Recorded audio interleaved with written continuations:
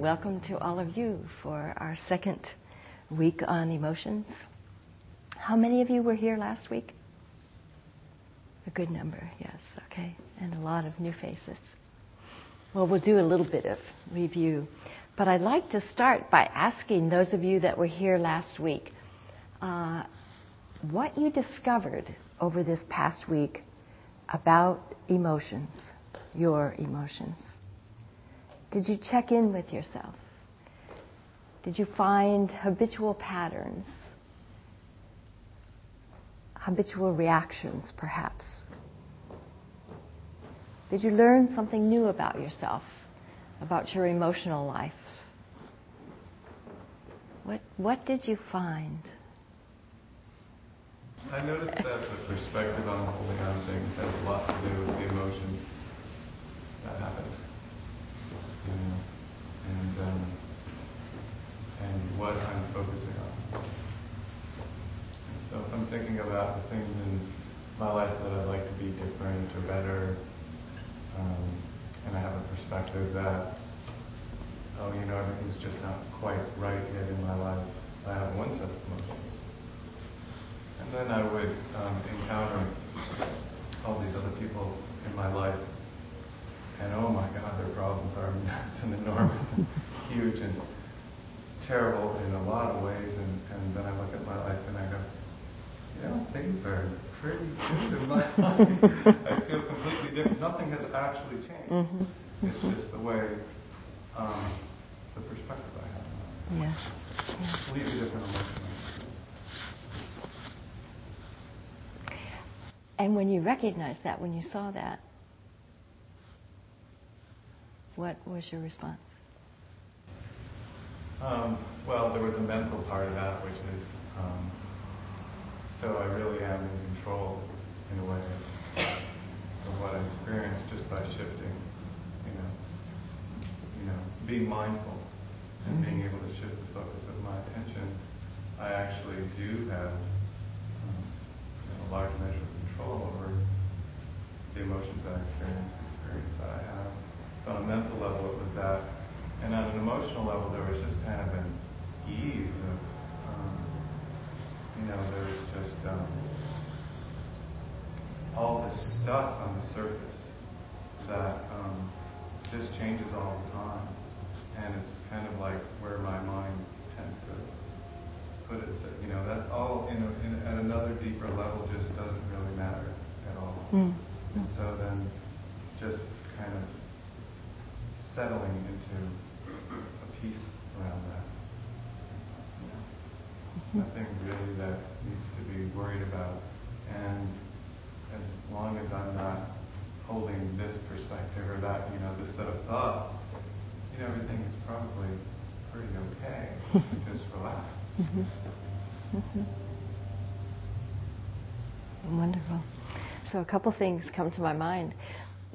One is, it seems to me it points out the unreliability of emotions. That, as you say, they're not solid and fixed. But depending on where your attention is, they change. I think that can be both surprising and helpful. That they're not so solid. It makes me think of a saying that energy follows attention. So where our attention goes, that's where our energy goes.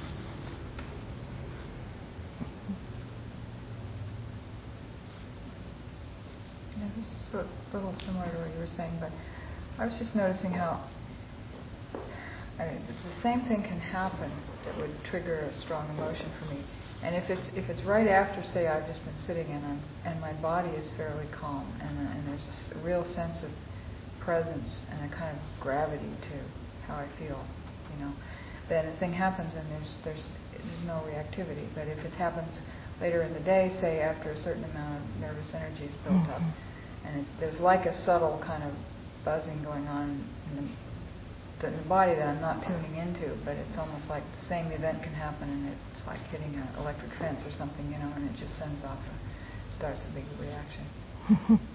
And it's really just different physical states seem to predispose me to sensitivity. Mm-hmm. So both also point to the reactivity, that emotions are reactions to something. And that reaction can be tempered, can be drastically changed by whatever our present situation is.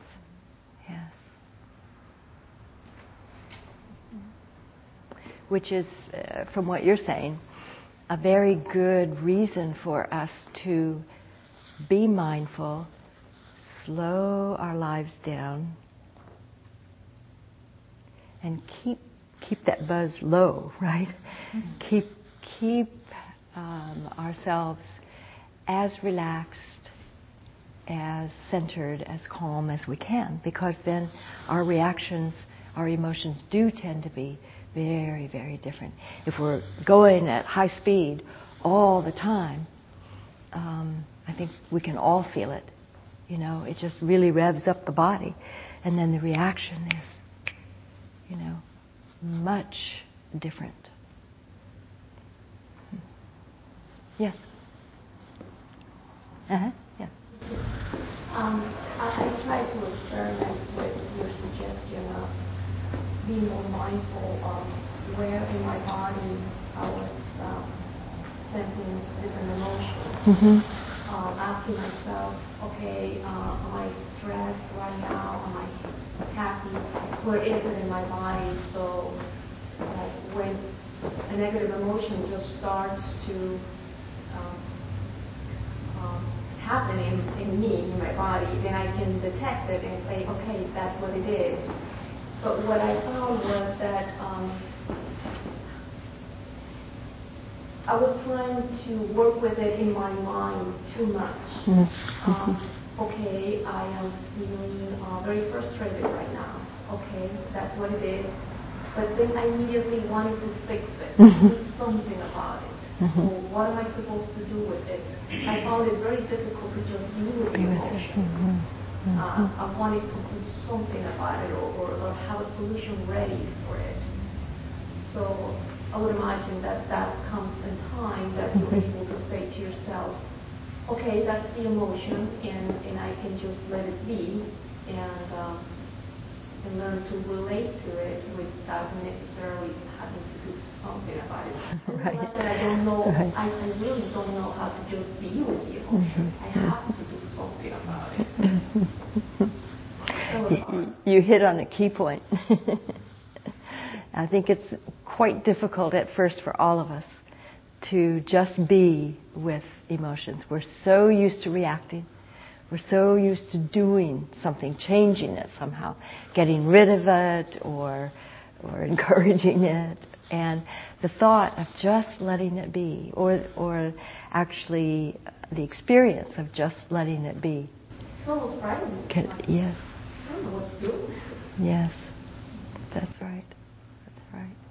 And that's exactly what we're wanting to learn, to just let it be. Yes. Oh, I found when I actually acknowledged an emotion that it made it less severe, just by the fact that it was something that was not in you all of a sudden. You could stand back and say, okay, I'm anxious about this. I know I'm anxious, and that the effect was almost immediate. That I wasn't as anxious anymore about what I was anxious at to begin with. Yes, yes. Doesn't always work, but sometimes it does, and that's very valuable. Yeah. Yes. Building on that and the activity, I learned a couple of weeks ago that a good friend of mine is terminal brain cancer, and before that I was feeling a lot of anxiety, irrespective of what I feel about the whole thing. I was finding myself wanting to fix his emotions. Not wanting him to feel a certain way or feeling uncomfortable around those strong emotions. And I somehow wanted to step in and take care of him and alleviate that. And now I'm seeing that I can't and that he has to go through this. And it's easier to step back now. What made it easier? What made it easier to step back? A little time meditation and yoga last week. Did you see, were you able to be aware of what the motivation was for wanting to alleviate his feelings? Well, some of it was selfish if I didn't want to feel uncomfortable. Yeah.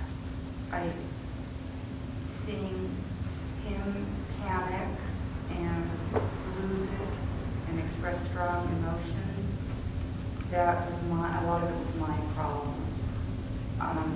Of course, I wanted to alleviate him and make him feel better, but it was also my distress at not being able to control the situation. Yes, I think that's so useful for us to see, because that's so often the case. It's hard for us to tolerate strong emotion in somebody else because it makes us uncomfortable. And it might be that we have some of that same strong emotion that we have resisted looking at, or as you say, it makes us uncomfortable that we can't do anything, that we can't fix it. You can't change it for him. Yeah. It's a very important recognition. Yeah. Yes? This is on a little bit lighter side, but after last week was my first time coming and I have this fear of flying, and I'm married to an airline pilot. I went to Hawaii 2 nights ago or 2 days ago or whatever, and I used some of the techniques of breathing and just what we talked about with emotions. And instead of when we hit turbulence, I would just look out the window, or I'd start breathing and I'd keep my mind focused on breathing, or something out the window that was, like the stars or whatever. So when we landed, my husband said, he's the captain, and he says, gee, you didn't yell at me one time. Sometimes I'll tell him, flight attendants, can you tell him to go to at a higher altitude or whatever, there's turbulence or whatever. And I said, yeah, I did. I said, gee, you're getting better, aren't you? So it helped. I couldn't do anything about it. But I think what I hear is you weren't struggling against it. You weren't resisting it. Right. You let it be. It's hard. It's a process, I think. It is. Yeah. It can be challenging, for sure. I fell asleep on the way back. Very good. When this gentleman was talking, it reminded me of an experience that I had, actually. And there were times, the exercise was great because I consciously checked in to see what I was feeling, which I don't know if I normally do that. Normally it's like, if I'm feeling it, then I wake up to the fact that I'm feeling it. But so there were times when I kind of remembered to do it, and I couldn't figure out just what I was feeling, or it didn't seem like I was feeling anything. And then I got alarmed by that. And then there was another time when I was feeling anxiety, and I didn't know why. And then I got more alarmed by that because I couldn't figure out why I was feeling what I was feeling. And so there was like this secondary reaction where the mind wanted to know why or what, But then I did manage to, because, I thought, okay, let's just do the exercise. Follow, the anxiety was this tension and pressure in my chest. And I stayed with it for about 2 hours. And it included driving, and I was driving in the mountains, and I realized at one point that the gorgeous drive up, 84, and realized at one point, almost to the end, I hadn't seen one tree. And I loved this drive, and I had missed most of it because I was so in. But what I was noticing is it moved down into my belly, and then I got to the place, and I was teaching a class, and I was noticing it moved back up, and then it moved down, and then part of the class was a meditation, and I noticed at the end of the meditation, it was gone. And I never figured out why it was there, but what I did notice is in about 2 hours it left. It processed. Yeah.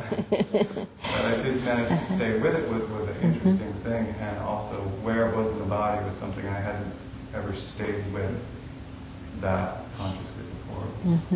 quite a neat exercise. Mm-hmm. Wonderful, wonderful. Sometimes we find that we do hold things in certain places, certain tightness in the chest or in the shoulders or in the back. That's a habitual holding. And with that kind of attention and staying with, it may relax and not continue. Mm-hmm. I'm in a place in my life where I have a lot of pressure and demands on me. I have to do a lot of things, some of which I'm not sure I know how to do. So I have a lot of anxiety and fear around that. I'm very aware that the fear and the anxiety makes it more difficult to do what I need to do, because it's like I almost don't see everything that's in front of me, and if you can't find something because you don't see it, it's harder to get it done, metaphorically as well as physically. Mm-hmm. And this week I noticed, and I've heard people say this before, but this week for the first time I noticed that while from day to day reality hadn't changed, I still had to do the same stuff that I always had to do. But some days I felt good and easy about it. Mm-hmm. Some days I felt, I can't do this. Mm-hmm. And it's much easier to cope when you're feeling okay about it than when you're feeling tense about it. I thought, I wish I could engineer this. If I could just feel good all the time. About it, I'd get it done, and then it would be done, and I could relax. I got a little bit further than that, but not much. But just the perception is like, yes, yes. And that's what's so helpful, to be able to see that and to recognize that all that is within us. As you said, reality hadn't changed one bit. But my perception or my reaction certainly had changed. Anybody else? Mm-hmm. I felt something similar, like anxiety, but it was the morning after last Thursday at 4 o'clock in the morning. Woke up with an awareness of anxiety. I didn't realize I had been numb, and somehow probably this triggered more awareness. And it felt like almost like a panic attack, and I went to the other room and lay down and breathed into it. And I felt it more in the abdomen, and I tried just to stay with it and to breathe through it. And it took me 20 minutes, but it did dissipate, and I became aware of what it was about. And then I just needed more information.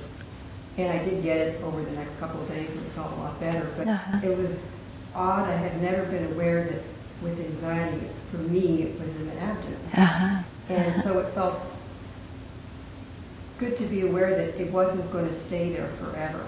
It felt in the beginning like it was never going to go away, and that it was a horrible thing that I couldn't handle. But it did move and shift, and it did dissipate. And you learned you could handle it. Yeah. That's an important learning. But yes. I'm wondering whether I tend to run from the negative emotions, and they catch up with me at 4 o'clock in the morning. And I think this would be a good practice to try and give my body permission to be aware, give myself time on a regular basis to be aware of whatever comes up, so it doesn't come running after me when I don't have the defenses or the strength. Which can be good too. Yeah. Yes. But it really helped your advice about being aware of where in the body it was and breathing too. Good. Thank you for that. Good. Anything else? Anybody else? I had an experience Sunday night I thought I would share with you. I happened to be going through a box of memorabilia, letters and etc. And at some point had the realization, I have really been loved and appreciated in my life. And it was, it was a little bit startling. It was a wonderful feeling. And along with that came this gratitude and sort of a vow that I would not forget that I would remember that and hold that, I have been loved and appreciated in my life and come from that. And then I had the TV on because I was also watching the Olympics. And some time went by, and I don't know how much, and I didn't catch the beginning. But at some point I realized the judge, the critic, was really running. Everything from, I don't know, how my house looked to the way I lived my life or whatever. I can't remember the specifics, but and when I realized that, I was like, whoa, where did that come from? And then at some point a little bit later, I realized this not real strong, sort of subtle sense of not deserving. And that was surprising also. It's like, that again?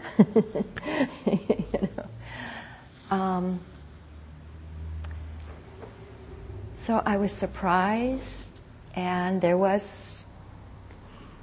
sort of the disappointment, I guess. Oh gosh, I thought that was gone. I thought I had done that, that was over with, and there it was again.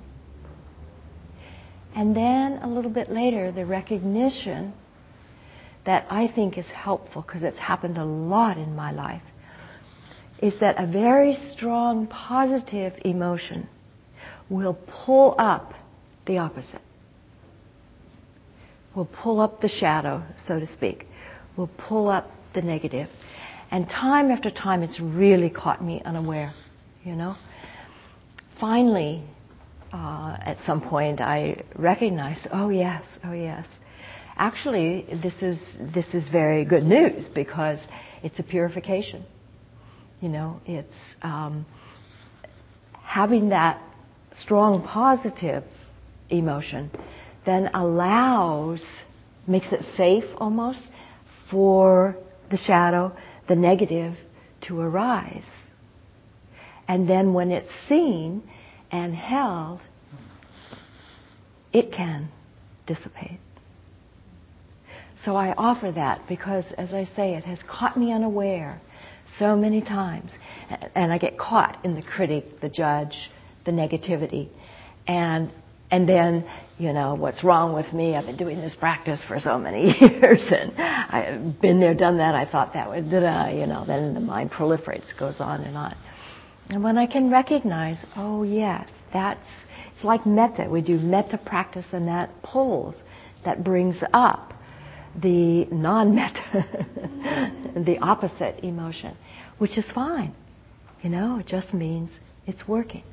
It's purifying. It's bringing up the other side for those emotions to be seen and accepted, and then they can be let go of, or they can relax.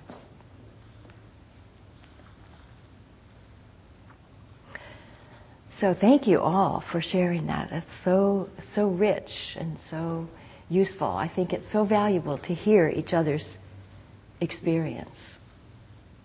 And then we find that we're not alone, that we all have very similar experiences, even though they may sound a little bit different. So I wanted to do a little bit of a review, but time is marching on. So I think I'll not do that for right now, but I also want to talk a little bit about the relationship between our thoughts and our emotions. Sometimes it's said that emotions follow thinking. We think certain thoughts, and that creates a certain emotion. But I've also heard it said just the opposite, that emotions lead to a certain way of thinking. So probably it's both. I think I said last week that I think emotions in this culture are very, very complicated. On the one hand, in some ways we're told that we should be expressive, we should be open, we should acknowledge and accept our emotions. And then at other times, on the other hand, we give great adulation to those in our society who are very stoic and don't show their emotions. And I think it's conflicting. I think it can be difficult for us sometimes what to do with emotions, how to handle emotions. But I think the piece of seeing the relationship between our thoughts and our emotions can be very useful. As I was thinking about it, I came to see it at times as sort of a cycle. And in a way, it doesn't matter where it starts. It can start with the thinking. That leads to an emotion, say some kind of negative thinking, judgment or criticism, which leads to a negative emotion.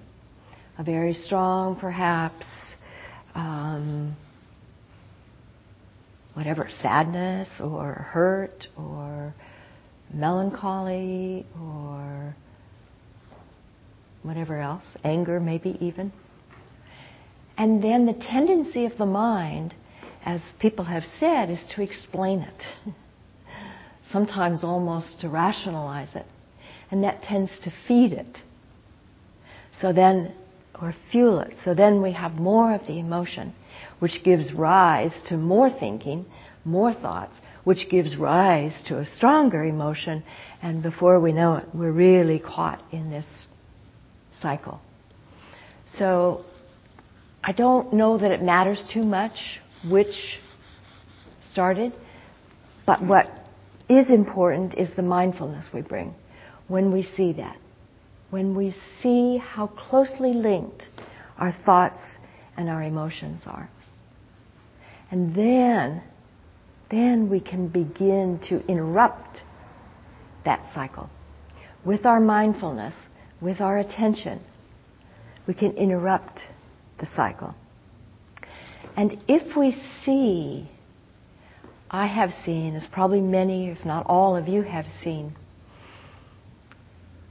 how the negative, that is what I mean by negative, the critical, the judgmental, the comparing, the thoughts of I'm not as good as, or I'm not as worthy as, or I'm not competent as, or whatever your particular strand of thinking is, how that proliferates and how we get caught in that and how then it leads to an emotion, a feeling.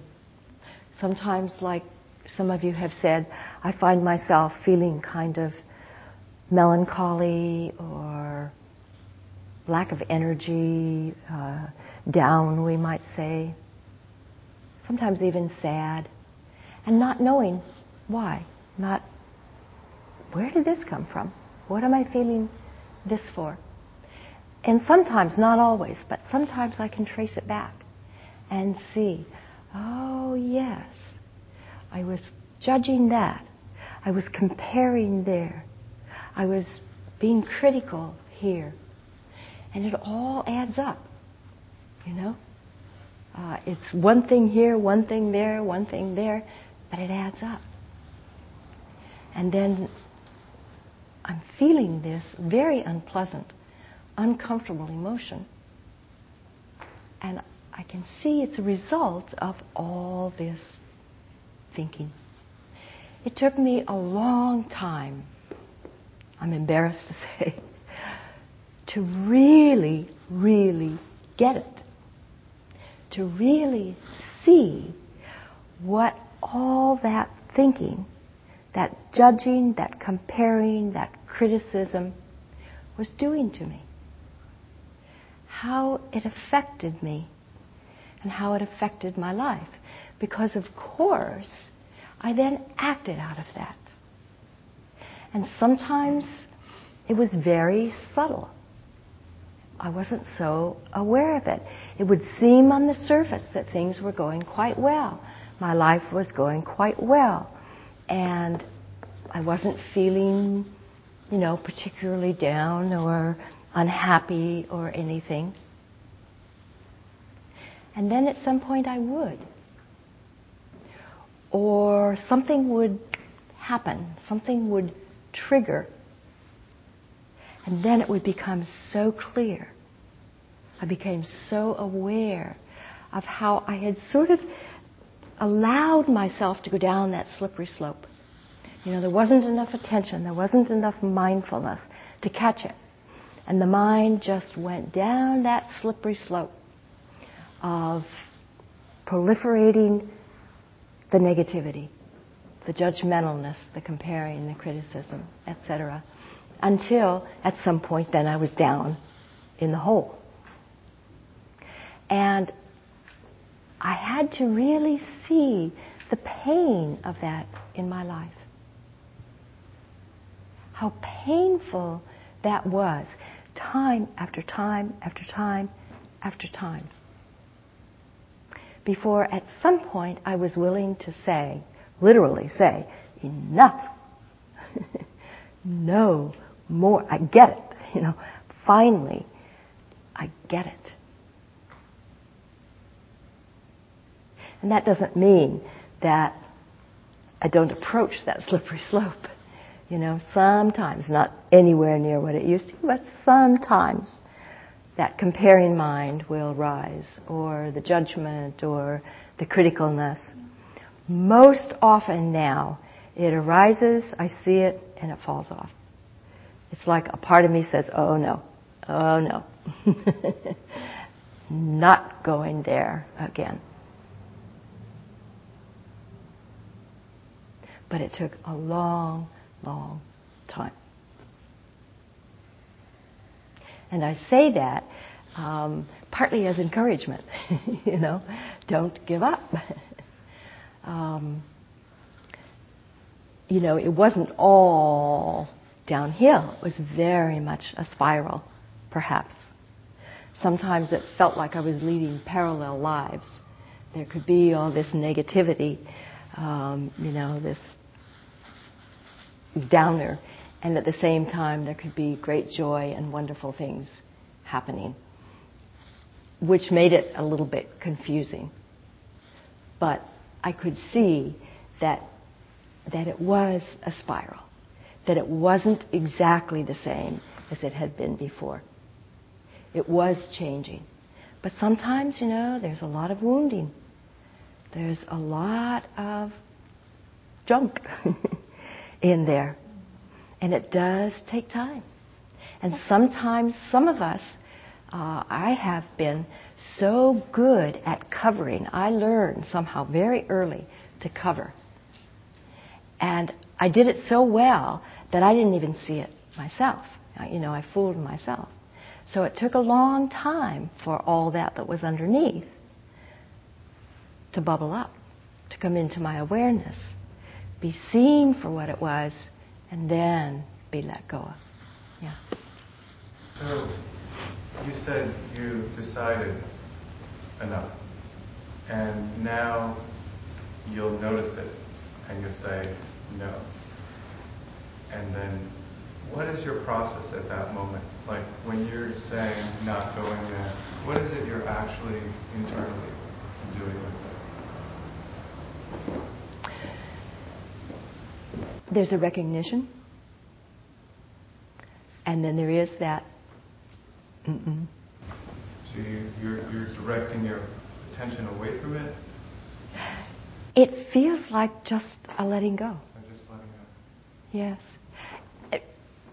And I would say bringing the attention back to whatever I was doing when it got diverted, So not redirecting it to something else, but more like, it's sort of like the Buddha on the night of his enlightenment when he saw Mara, and he said, Mara, I see you. It's kind of like, oh, I see it. Nope. Now, that's like I say, after a long time. That doesn't just happen right away, but after a long time. Now, that's pretty much, not always, but pretty much what happens. I see it and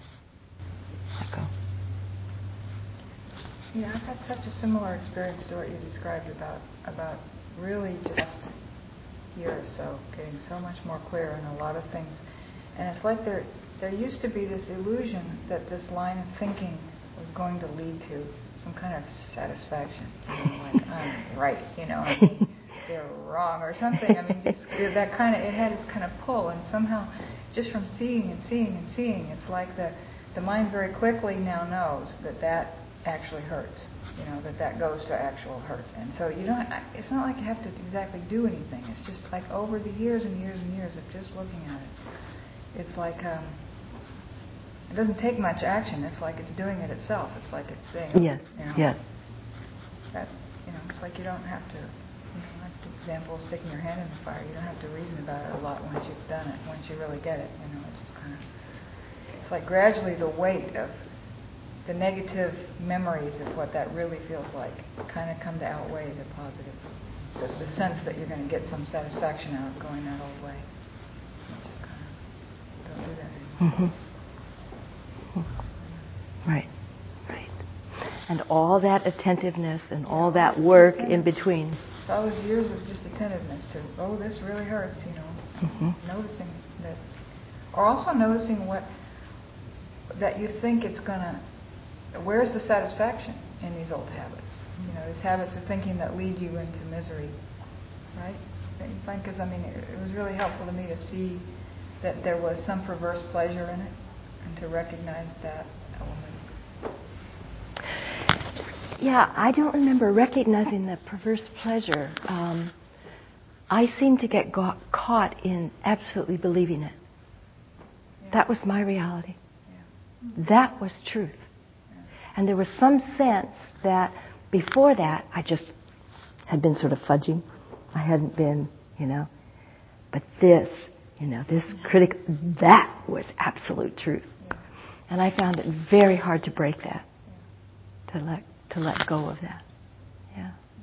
I had a thought the other day, I think actually it was following this experience, that I find very helpful. And that was, it came to me, what if all the beliefs,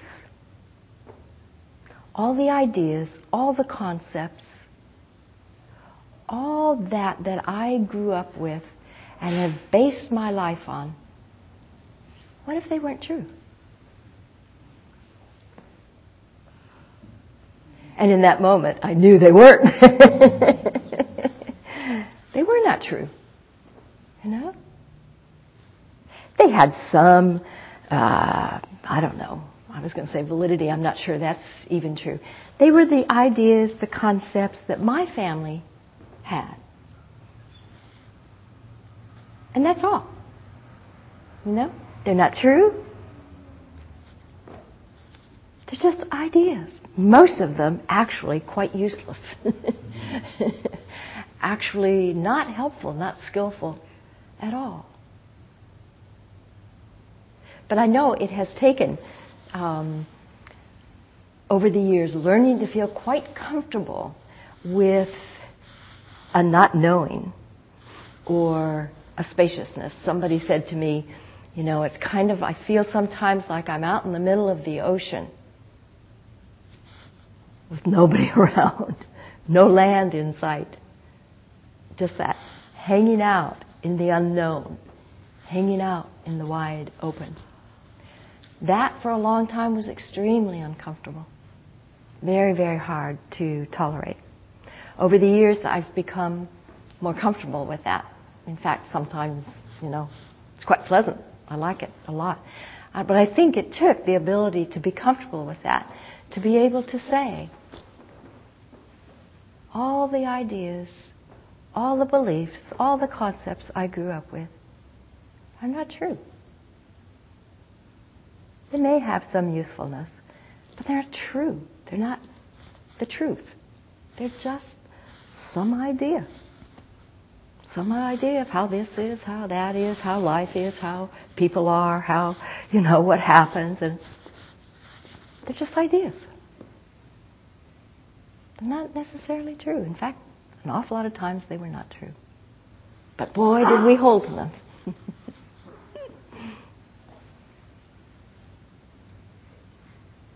Anybody else?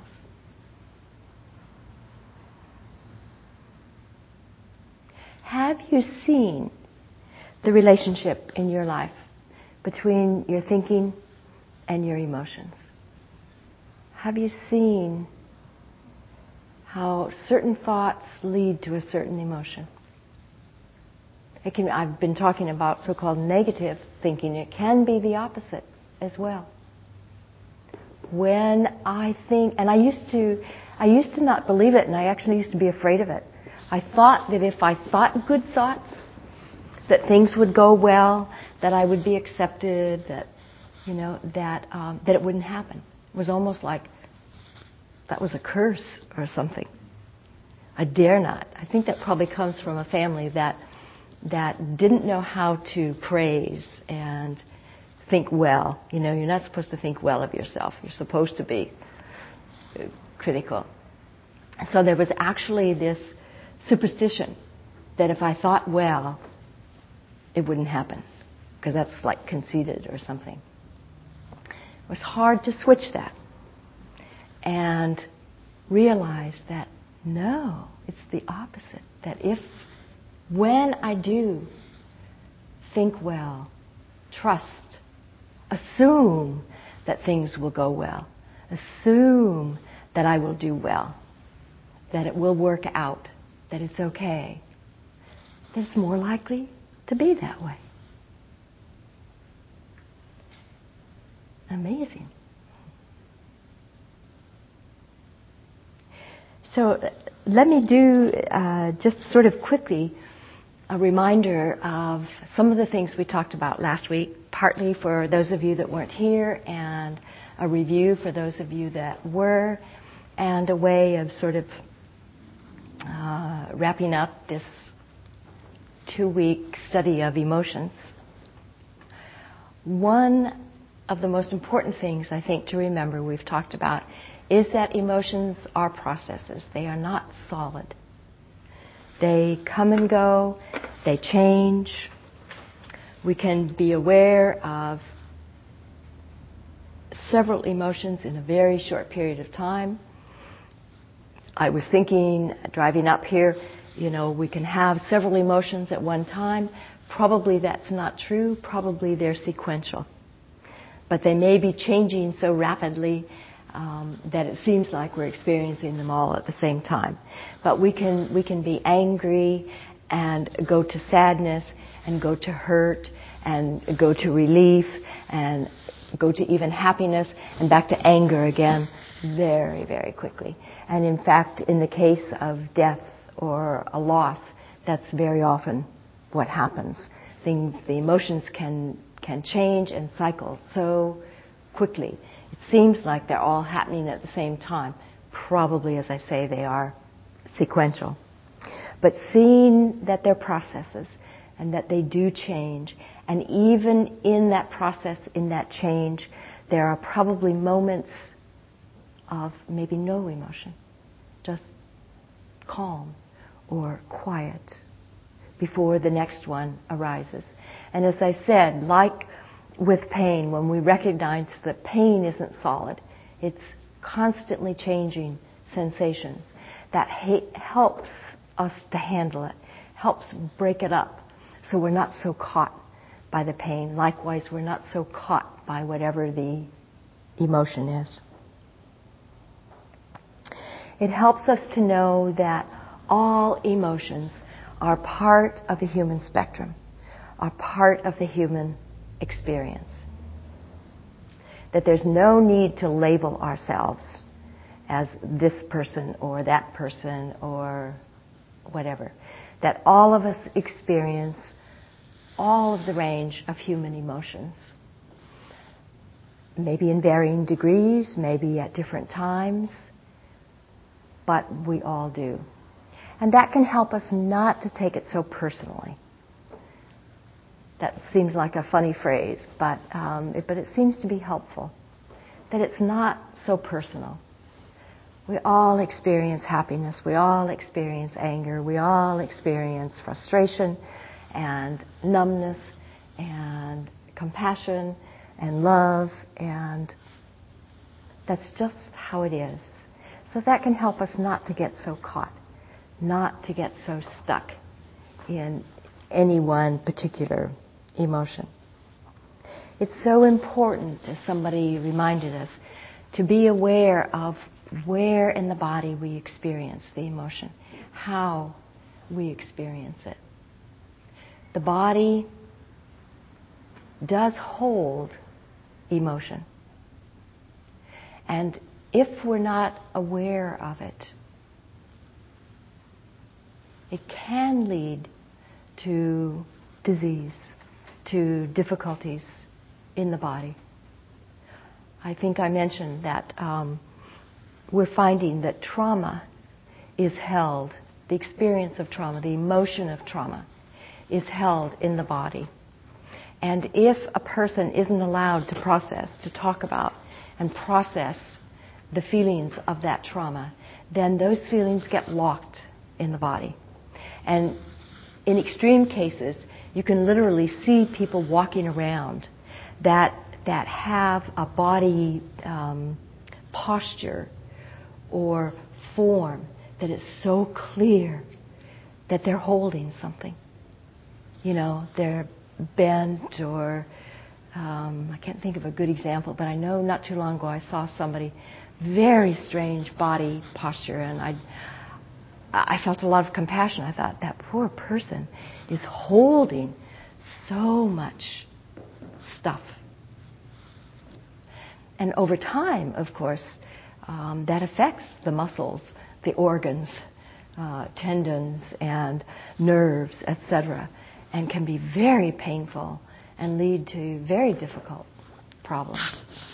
So part of the processing is seeing where in the body we experience the emotion.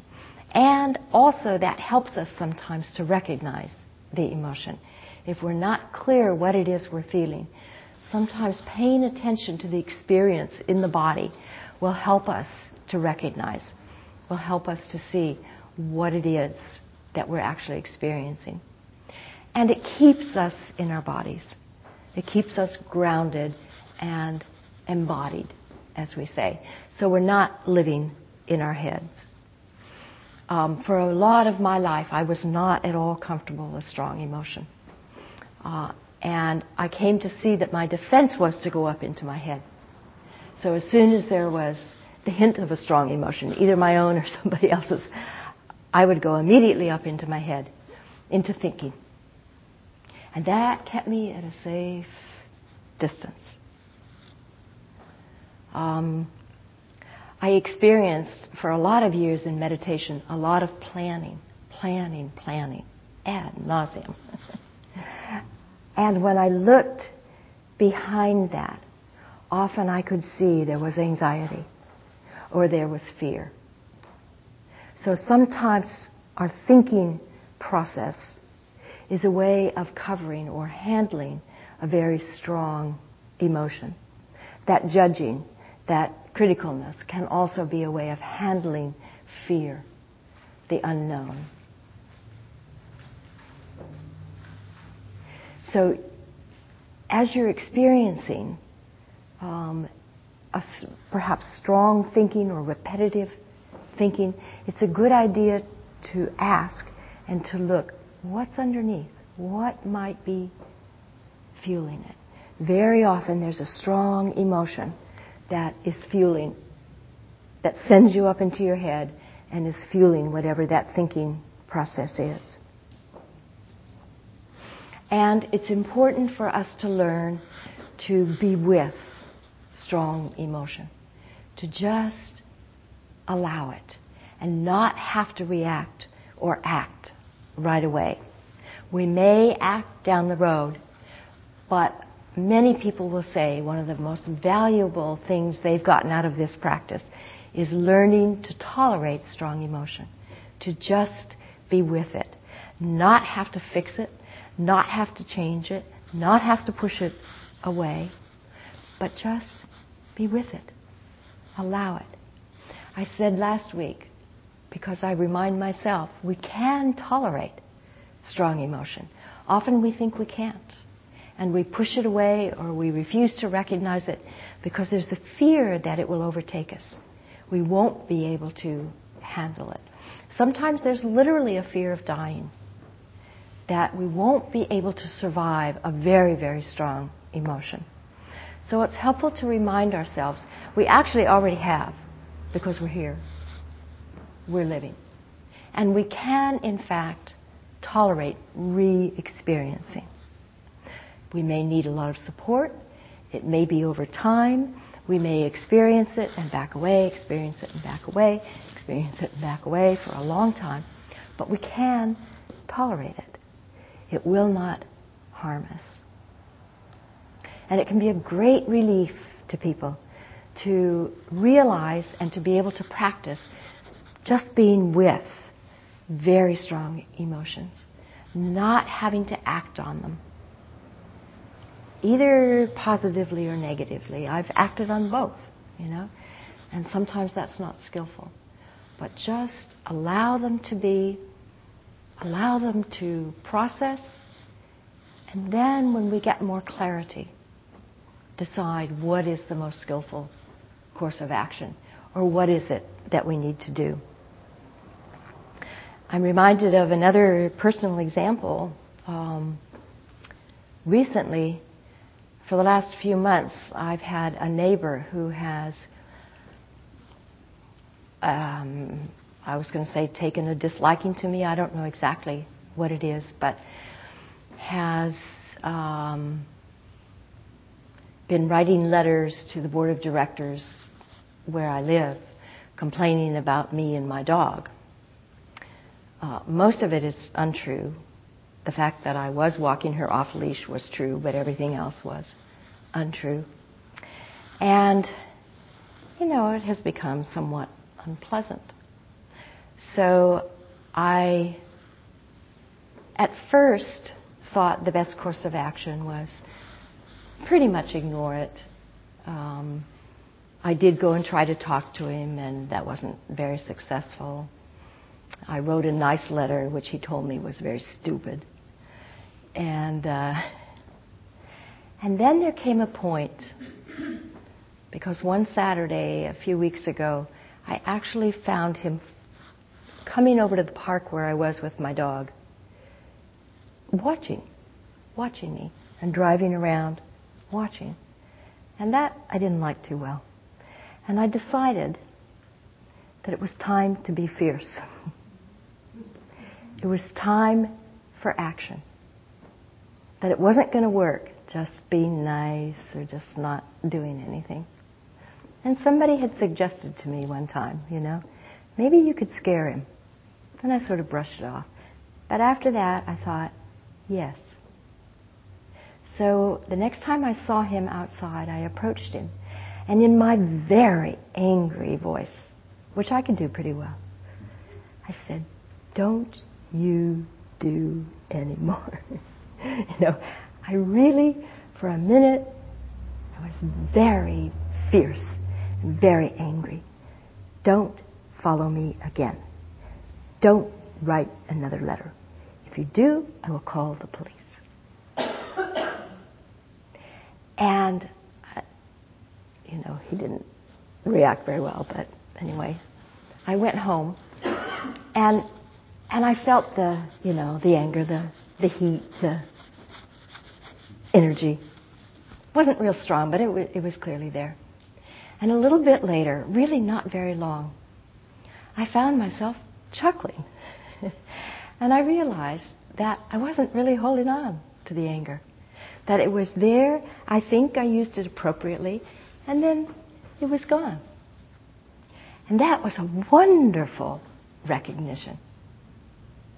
That I could, I think, who knows, but I think, skillfully use the anger and then let go. Not be attached to it. I didn't have to hold on to that anger. It was gone. And there are times I can do loving kindness for this man. And I think I genuinely mean it. And then I want you to know, a little while later, up will come, "I hate him. You bastard. You're making my life miserable." And at first it was like, whoa, what? What? I've just been doing loving kindness. And then again, I recognize, yes, of course, the loving kindness will pull up the negative. I don't have to get upset. I don't have to get caught in it. I can see it and, okay, actually both are there, right? I do wish this man well. For him and for me both, because it would be a lot easier. If he were happier, he wouldn't bother me. Yeah?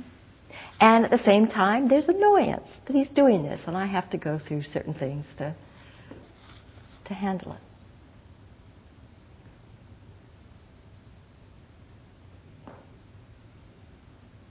But that ability to experience the emotion, use it skillfully, and let go. That's how we can come to appreciate and with awareness use our emotions so they don't run us. They're not controlling us. They're there and we can skillfully use them. So we're just at 9 o'clock. Anybody have a burning comment or thought?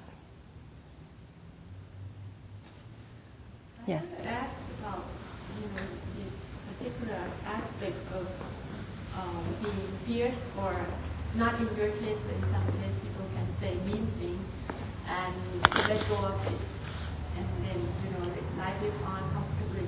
I think I've run into people that are like that, before a few times, and I wonder if that is a wholesome act where it seems like what they want to do is to act out their emotion on you and then dump it on you, and they are happy and fine after that and doesn't care less what happened. Yes. What's yes. the effect of the person? I'm not sure how you would distinguish that from the more, what you see as the more skillful use of anger. Is there a fine line there? There's a difference for sure. I'm very glad you asked the question. Yes, because for me, there's a very big difference between being fierce and being mean. I did not in any way mean to imply meanness. Fierceness, for me, is just the skillful use of that energy, that strong, for me at this point it was anger. Because I thought that's what was most useful at this particular point. Maybe it wasn't, but that was my take on it. That, for me, that was not dumping. That was not mean. I did not call names. I did not say anything that I thought was unkind, even. It was just, stop doing to me what you're doing. For me, that's fierce, not mean. And dumping, I think, as you describe, I don't think that's skillful. Most of the time, that is not skillful. But there's a difference between just pouring out an emotion, just dumping it, and over time being aware and choosing to say something, to do something, to share something, perhaps, because that seems the most skillful at the moment. Does that clarify it a bit? Good. Okay, let's sit for just a moment.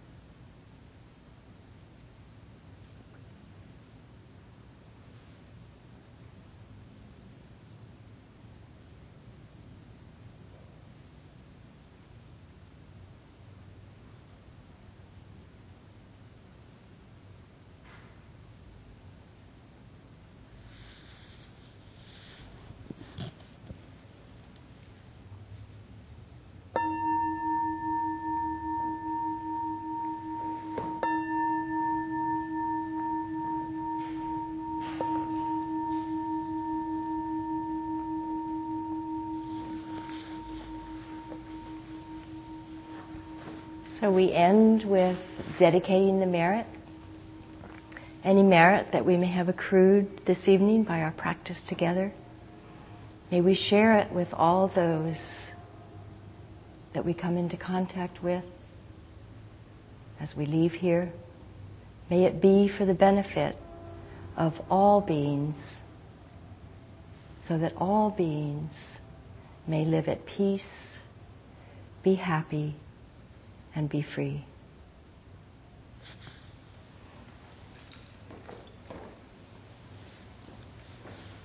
Have a safe journey home.